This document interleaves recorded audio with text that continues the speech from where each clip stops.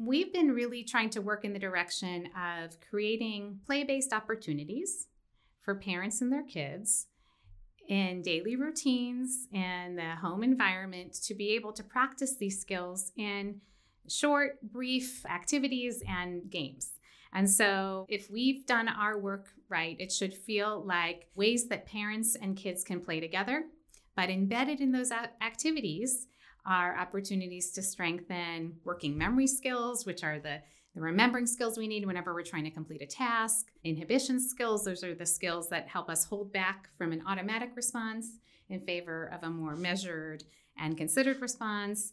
And a couple of other really important thinking skills that help us be goal-directed and problem-solving in our day-to-day lives. Welcome to Health and Human Science Matters, a podcast by Colorado State University's College of Health and Human Sciences. I'm your co-host and digital media strategist, Avery Martin. And I'm Matt Hickey, Associate Dean for Research and Graduate Studies. In our college, we make it our mission to optimize human health and well-being through discovery and innovation. Don't just take our word for it. Each episode, we sit down with people who fulfill that mission, our college faculty and staff. And today, we're lucky enough to have a colleague who I've long admired, whose work I've seen in a variety of different settings. We'll unpack in the next few minutes. Dr. Debbie Fiedler from Human Development and Family Studies. Debbie, welcome. Thank you very much. It's wonderful to be here. We're delighted to have you. I want to start with the most recent recognition. This was just in the spring, of course. The Scholarship Impact Award here at CSU goes to one faculty member. And that went to Debbie in the spring in recognition of a remarkable breadth and depth of scholarship. And so congratulations. Thank you so much. It was really very meaningful for me to receive that award. I think that when we set out to ask research questions and to try to generate new science to move our field forward, the ultimate goal is to have an impact and to reach the populations that we care about and that we're dedicated to. And so to receive that particular recognition meant a lot to me. I have to tell you, for many of us that have been on the sidelines, fans cheering you on, watching from a distance, there was no surprise whatsoever. I first met Debbie, I think, at a distance, right? We're in different departments in the college, and for many years I chaired a research ethics committee on campus. For our academic folks, it's the IRB. For our guests who don't know what the heck IRB stands for, it's a research ethics committee that oversees proposed work involving human research participants, right? And Debbie, I think, could fairly be described as a frequent flyer, right? She's got a lot going on, so we would see a lot of protocols, a lot of amendments. Protocols coming from her, and it was obvious to me early on. In fact, obvious enough that I made repeated requests for Debbie to come join us on the committee. She was smart enough to say, "I've got a research program to run here," but those invitations were born out of an appreciation for what she was doing, the impact. I think there's a gift for communication. IRBs, we always somewhat tongue-in-cheek tell investigators, write your consents for the people that are going to be considering enrolling at the 6th to 8th grade reading level. Make it simple, make it conversation. So she had a gift because we would see all these. The typical IRB submission would have elements of the proposal that was funded. So this is the standard, jargon-laden, uber-sophisticated work that goes to a funding agency like the National Institutes of Health.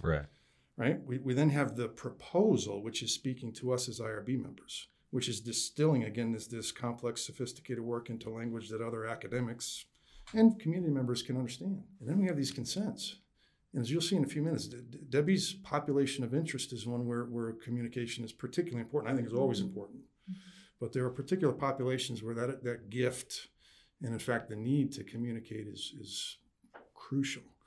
And I would continue to see these protocols come through, and I said, wow, she's doing all three of these things in a really powerful way. And so my fandom is not just tongue-in-cheek. I've admired her work for a long time. So this is a natural platform to tell us, when we think about big problems, big issues, big questions that you pursue as a scholar, what are they? So the big question I would say that ties together most of our work is how do we create greater inclusive experiences for all members of our community, including people who have neurodiverse perspectives or people who are of differing ability levels. And in particular, a lot of our work focuses on supporting outcomes for people with intellectual and developmental disabilities and their families, and identifying ways to promote positive developmental pathways, to provide families with supports that could help them in the home environment, and to provide their child with positive, enriching experiences during early childhood, all the way through to most recently trying to find ways to promote inclusive employment pathways for young adults in our community with intellectual and developmental disabilities so that they can be engaged as contributing members of our community throughout adulthood as well. I need not oversell the import, right, of the work here. So can you give our listeners just one or two examples of who exactly are we talking about? Sure. In particular, the work that our team has been focused on has been connected to individuals who have underlying conditions that are genetic in nature. And so the origin of someone's learning delays or the challenges and strengths that they are presenting with happen all the way back in the earliest moments of genetics. And so when there's some kind of change or difference that happens in early stages, early prenatal development, that can have some really important ramifications for how prenatal development takes place and how early childhood development unfolds and development really throughout the lifespan. So we study what are called neurogenetic conditions that are associated with intellectual disability. And in particular, we've studied several different neurogenetic conditions that are of varying degrees of prevalence, but the most common neurogenetic condition that we study is Down syndrome, which is caused by the presence, in most cases, the presence of a third chromosome 21. Thank you, Debbie. So I want to use this as a bridge to talk about your pathway. We're always interested in how is it, and this is going to be a multi-year, maybe multi-decade story in some ways of how did you end up sitting at this table today? How is it that we're celebrating this talented scholar and member of our community here at CSU? And so, we're interested in, again, educational influences. This could be family mentors and maybe folks, when I was an undergrad and graduate school that you still bear their fingerprints. This is kind of a metaphor that we like to share here. So tell us about your journey. So I think that there are two parallel sets of influences that I had along the way in my own lifespan development. The first is that I was really lucky enough, and I thank my family for giving me this opportunity. I was lucky enough to attend each summer an inclusive overnight camp experience in New England for many, many years throughout the 80s. And in this camp experience, we were able to do sports and art and dance and swimming and boating side by side with peers of lots of different abilities. And to me, I knew right from the very start that felt like the kind of community that I always would want to be a part of. And as I got older and older, I wondered why we can't have more of this outside of a idyllic setting in central Massachusetts. And so I stayed on actually as a staff member in the program throughout college and even throughout graduate school. And that really influenced my decision to pursue this sort of particular line of study for this particular population. But the second set of formative experiences, I think I always knew that this was the population and the community that I wanted to be engaged with professionally, but I'm not sure that I always knew exactly how, and I had a couple of different strategies along the way in my early adulthood. But what I didn't realize was that I was given an opportunity to have an exposure to being a part of a research lab as an undergraduate. I thought I was just getting some credits here and there that could help me towards my psych major. And so I had the opportunity to work in Dr. Tom Gilovich's social psychology lab at Cornell University. And it was a profound experience for me. I got to work in the lab from sophomore through to senior year. I met one of my dearest friends who was brought into the lab at the same time, and we still talk on the phone to this day, all the time. And what I got to see that was, at the time, I didn't know even was something that you could choose as a career pathway, was the front lines of being able to be generating new knowledge in an area of interest and to be a part of asking the research questions, and then to hear all of these incredibly brilliant people sitting at the table coming up with ideas for study designs and collaborating around those ideas and going back and forth sort of iteratively to make the ideas even stronger, and then to have the chance to be a part of recruiting participants and implementing research studies as an undergraduate. When it came time for me to think about what came after college, I realized, hey, I really think I would love to pursue this idea of being a researcher. And if I could put it together with this population that I really deeply care about, that would be a very meaningful way to spend my adult life as a professional. And so I worked really hard to try to find a good match in terms of graduate school.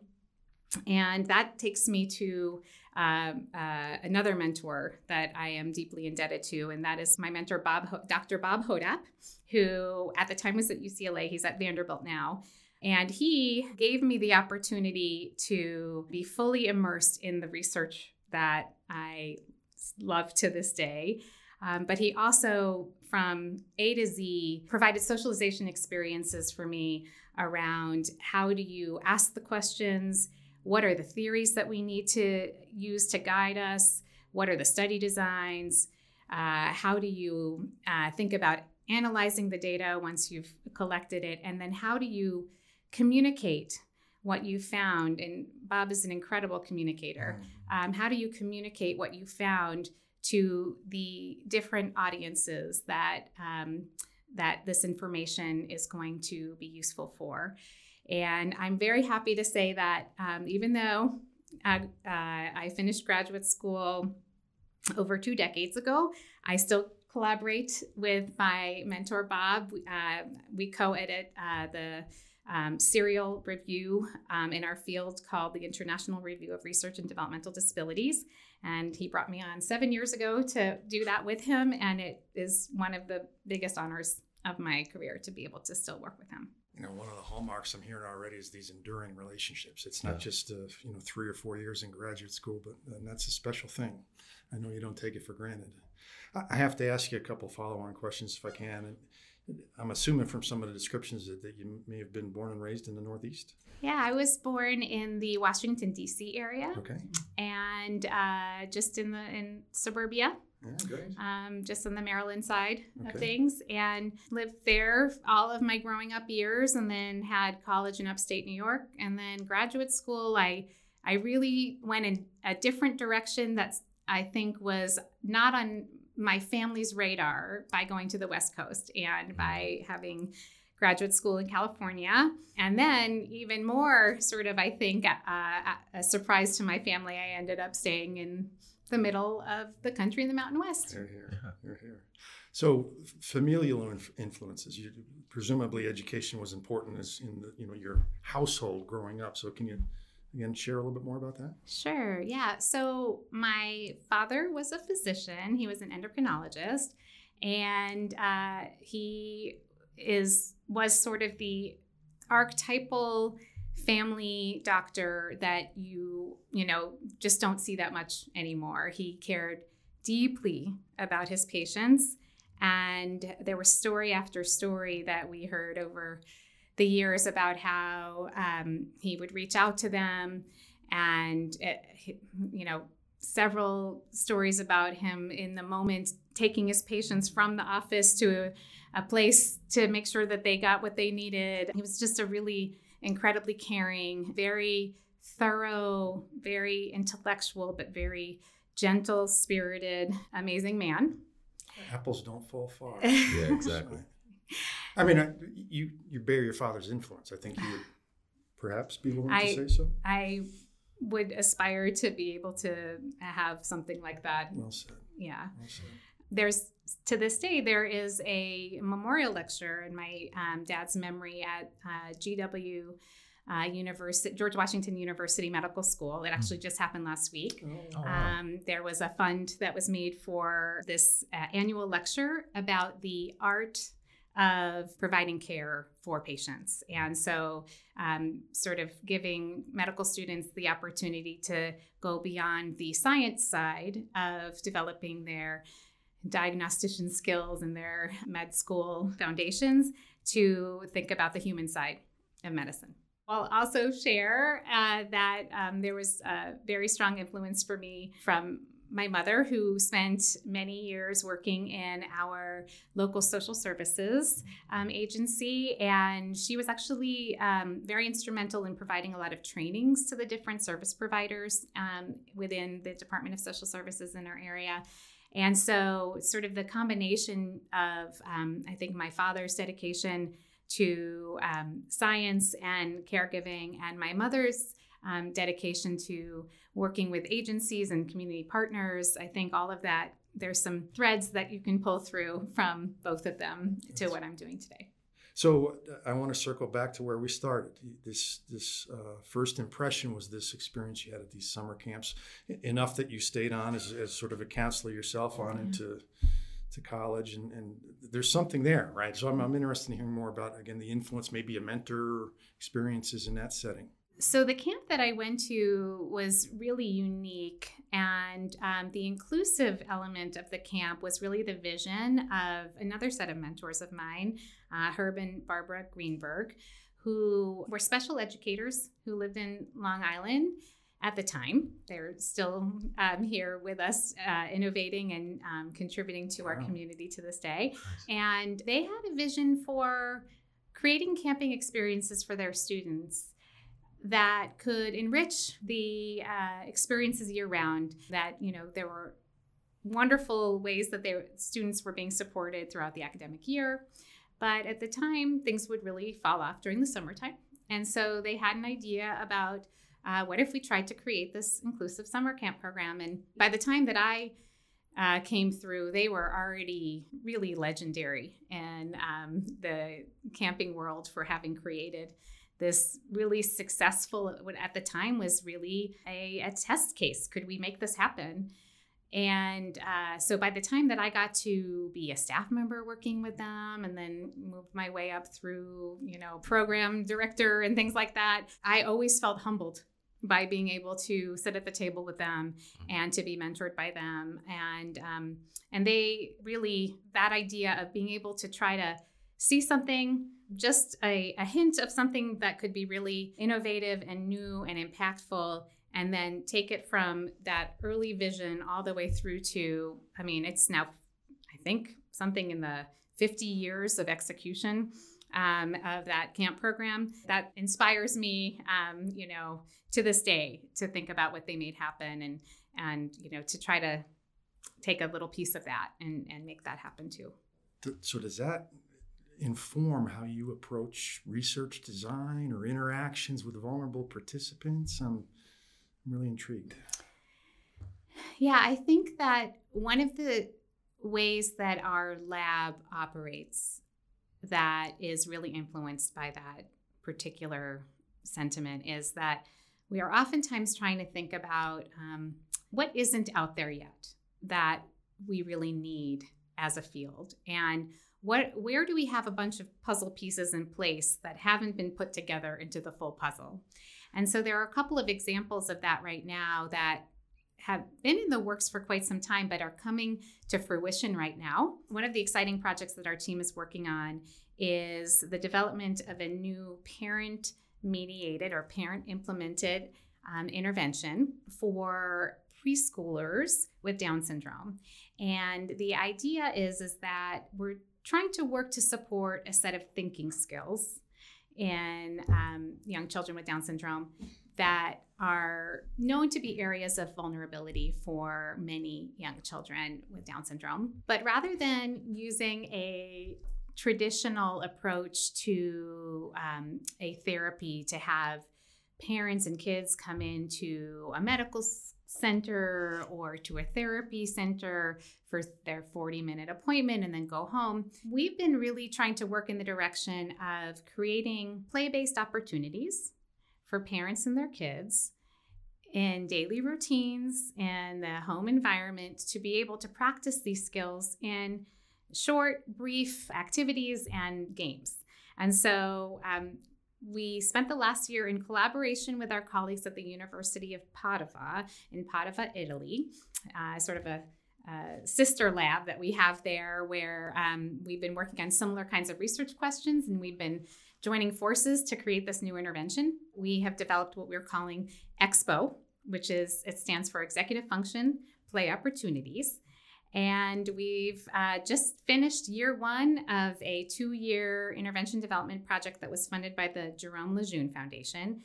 And we now have version 1.0 of a clinician manual, of a parent guide, of activity cards, of an app that parents can use when they're playing these games with their child, demonstration videos. And we actually just received the round 1 of feedback on what we'll call a formative evaluation. We went to trusted colleagues at different places around the US and around Italy and asked them to review all of our materials and give us as rigorous of feedback as they possibly can. And we're receiving that feedback right now, and we're going to refine it for a version 2.0 by mid-October. And then we're going to pilot it this January. And we're really excited to see if we can get this home-based intervention that if we've done our work right, it should feel like ways that parents and kids can play together. But embedded in those activities are opportunities to strengthen working memory skills, which are the remembering skills we need whenever we're trying to complete a task. Inhibition skills, those are the skills that help us hold back from an automatic response in favor of a more measured and considered response.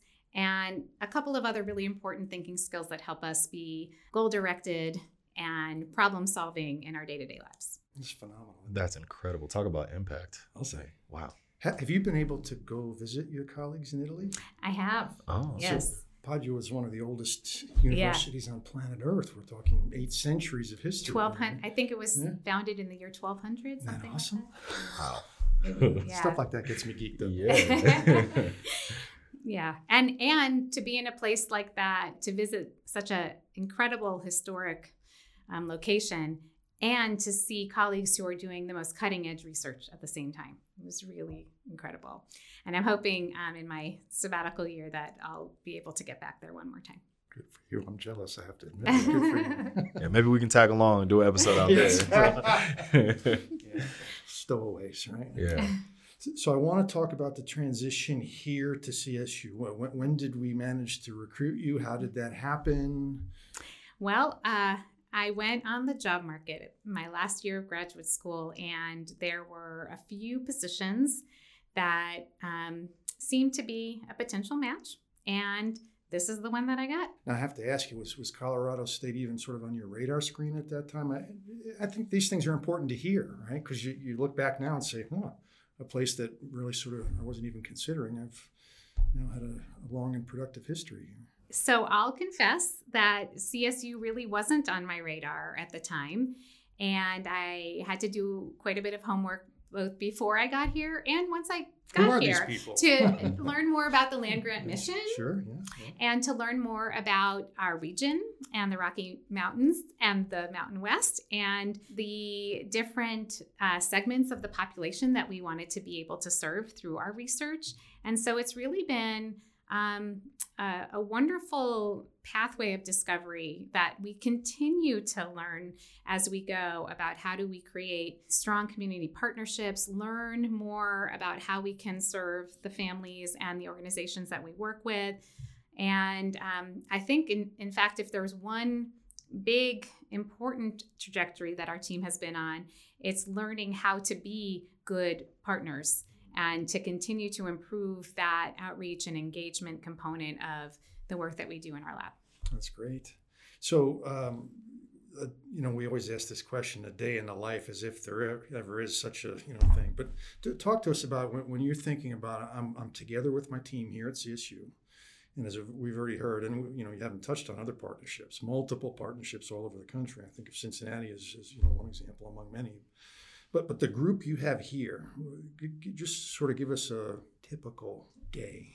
So I'm going to brag on our wonderful developmental disabilities research lab team and start by saying that it's a group that is just phenomenal and inspiring to work with each day. And that's not an understatement.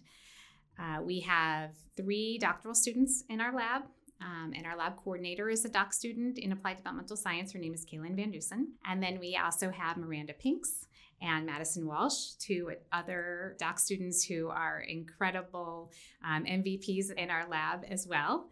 We also have 2 professional research associates who work in our lab, Bianca Enriquez Estrada and Sarah Looney, as well as a lab tech who helps us with all kinds of different lab activities, Breland Frank.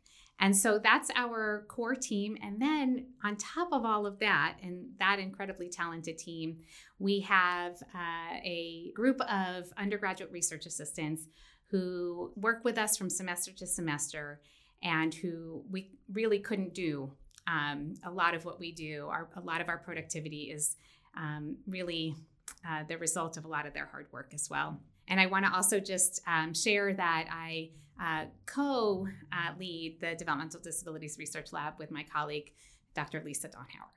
That's great. And so who makes all this possible? Do you have a money tree in your backyard?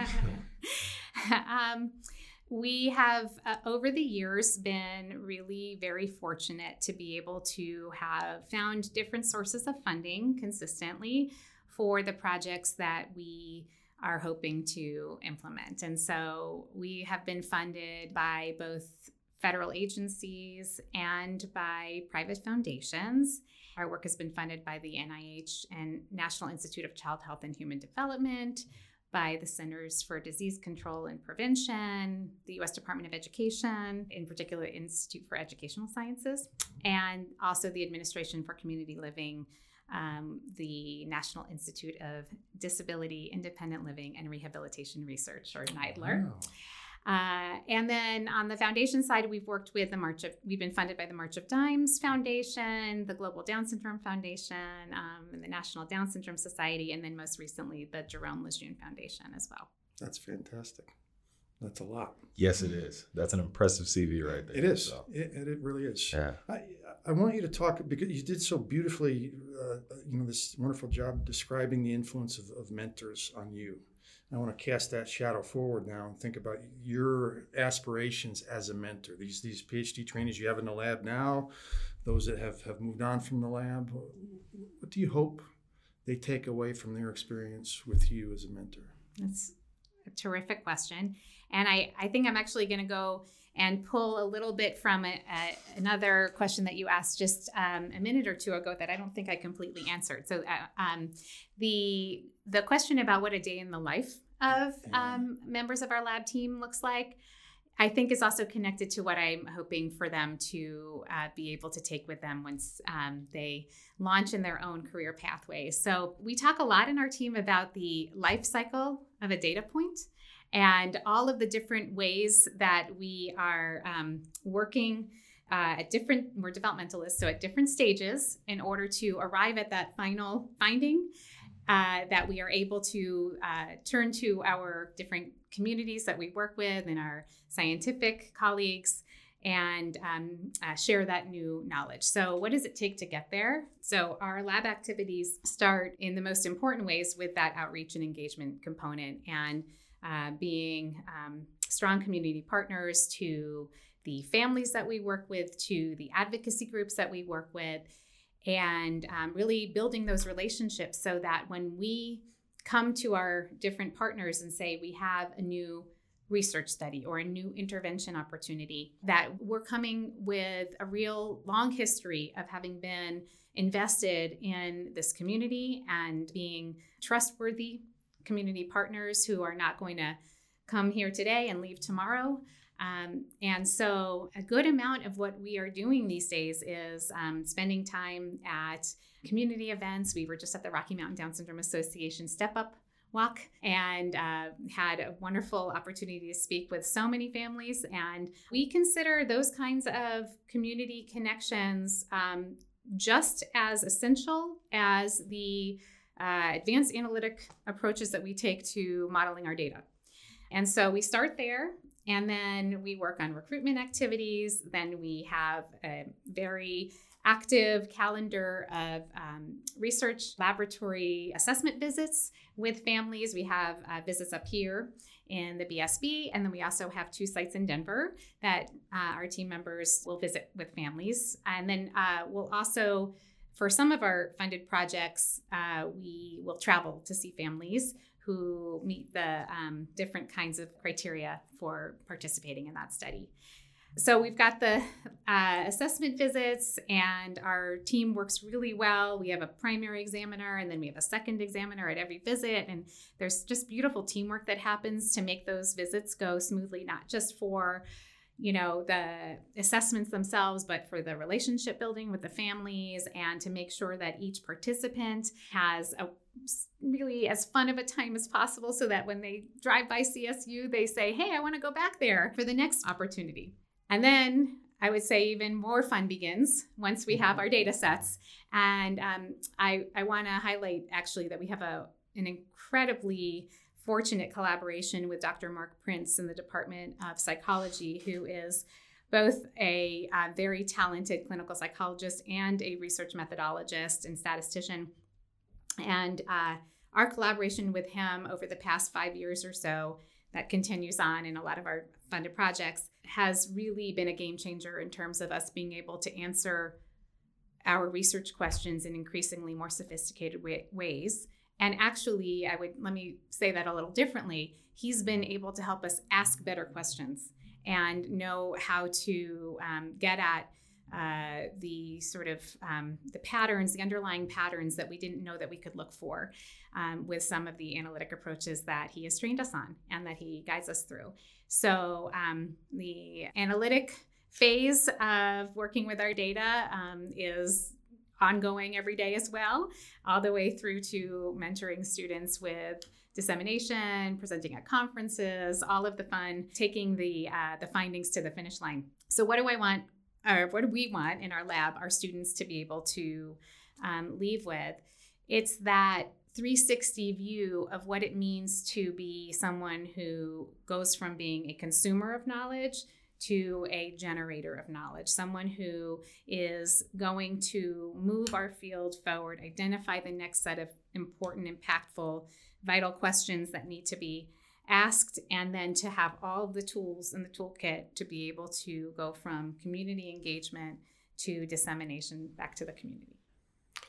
There's some phrases that are emerging, right, as sort of thematic of our conversation over the last 35 or 40 minutes. And we think scholarship, we think things like rigor, right, integrity of data, as you've pointed out. I think of innovation, imagination, of being able to sort of see a question in sort of a different way, right? But the one that I think emerges the most consistently for me is this word relationships. Mm-hmm. For you, you talk about the enduring relationships of friends from the Cornell days and mentors these are now 20 plus year relationships with mentors, the beautiful way you describe the relationship with your family. Yeah, it's a wonderful package in many ways. Yeah. It's easy for folks outside the academy, I think, to get this impression of us as talking heads, right? And I think this more balanced view of what it means to be a scholar is an important one. So thanks for sharing it. I really appreciate it.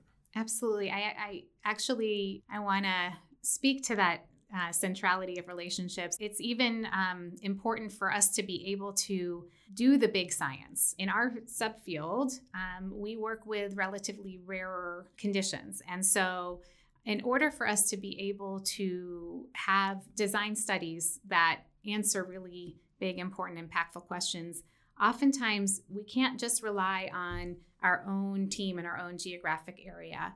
We have to build partnerships. We have to collaborate with colleagues in Ohio and in California and Arizona and Pennsylvania and now Massachusetts and Italy. Yeah, and there's this really beautiful sentiment in our subfield that I actually talk about quite a lot, and I think our students from time to time get a little bit, like, oh, there goes Debbie again, waxing on about our subfield. But there has been this really beautiful sense of collaboration that together we can ask the bigger questions. And if we write projects together, if we support each other through data collection in our region for your study and data collection in your region for our study, we can do what we really want to do as scientists and practitioners, and that is move the field forward in substantial ways and not just small incremental ways from our small vantage point in our one location. And so I really have a lot of gratitude for the opportunities to work with colleagues that, have been like-minded in that way. This is a perfect platform to talk about impact, right? So we cast our vision a few years into the future, and we 5, 10, we take our pick. But aspirationally, I hope, Debbie, speaking for you, what kind of impact does Debbie want to have on the field of developmental disabilities? I think the big impact that would be the aspirational thing that motivates us and our team is the idea of working to find the right interventions or the right activities for the right individuals at the right time in development. And if we are able to produce evidence-based approaches that started out from the developmental science side of things with discoveries about key cognitive constructs like executive function, some of those thinking processes that I described before, the necessary thinking skills that drive all of our purposeful, goal-directed behavior. Our team spent a lot of time studying executive function and children with Down syndrome and in other different intellectual disability category groups. And from all of that work, we were able to then take a really informed stance towards crafting interventions that would target and meet exactly the needs of what we were seeing from our science.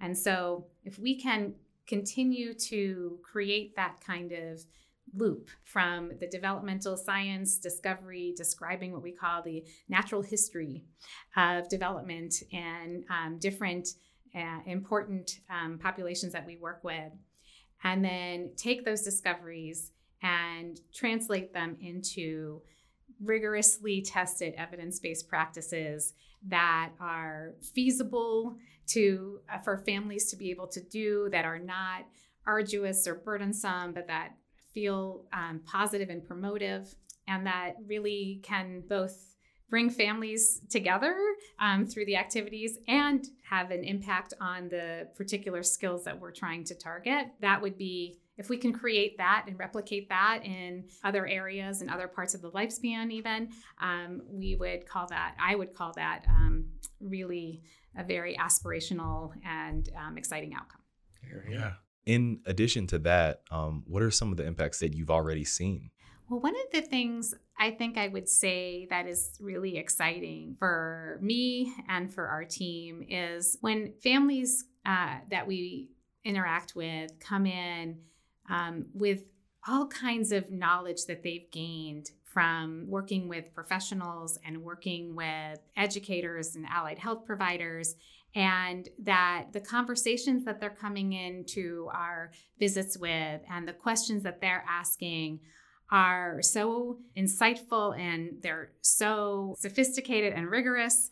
And we're having conversations with families in ways that I think we weren't able to have 20 years ago in our field, because we didn't have the foundation yet to have the vocabulary to describe these different constructs or to think about interventions in really creative ways. And so I would say it's more about the collective impact of our subfield of lots of researchers and lots of places doing incredibly hard work that collectively have made it so that families have access to this knowledge and are coming in with just a wealth of resources that weren't there before. That's what I think could be called a bit of an impact to date.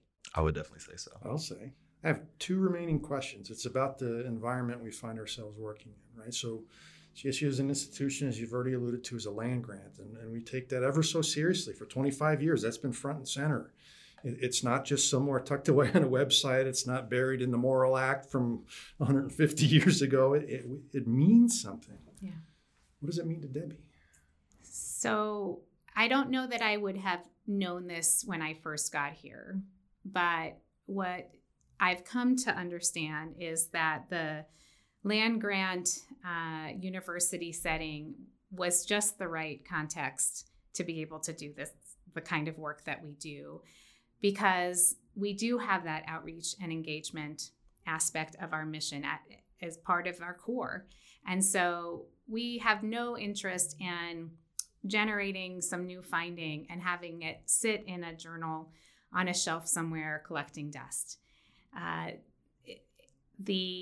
The imperative that we have from being at a place like CSU, that knowledge needs to reach people and it needs to be used in ways that are engaged, and not just in your immediate environment, but throughout our whole state, and to be able to understand different constituencies throughout our state and how we reach different members of our community at the state level. That has been just the right kind of match for the work that we do. And so I think that the land grant mission has made our work much more translational, much more impactful.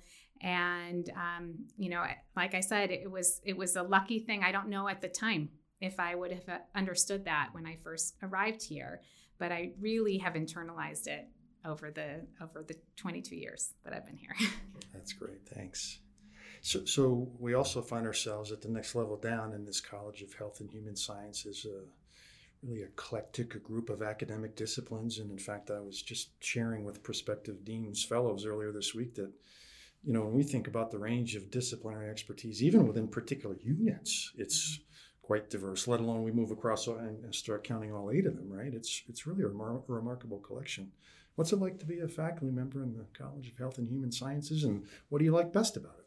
So what I really appreciate about being in the College of Health and Human Sciences is that we keep 2 things in mind all of the time.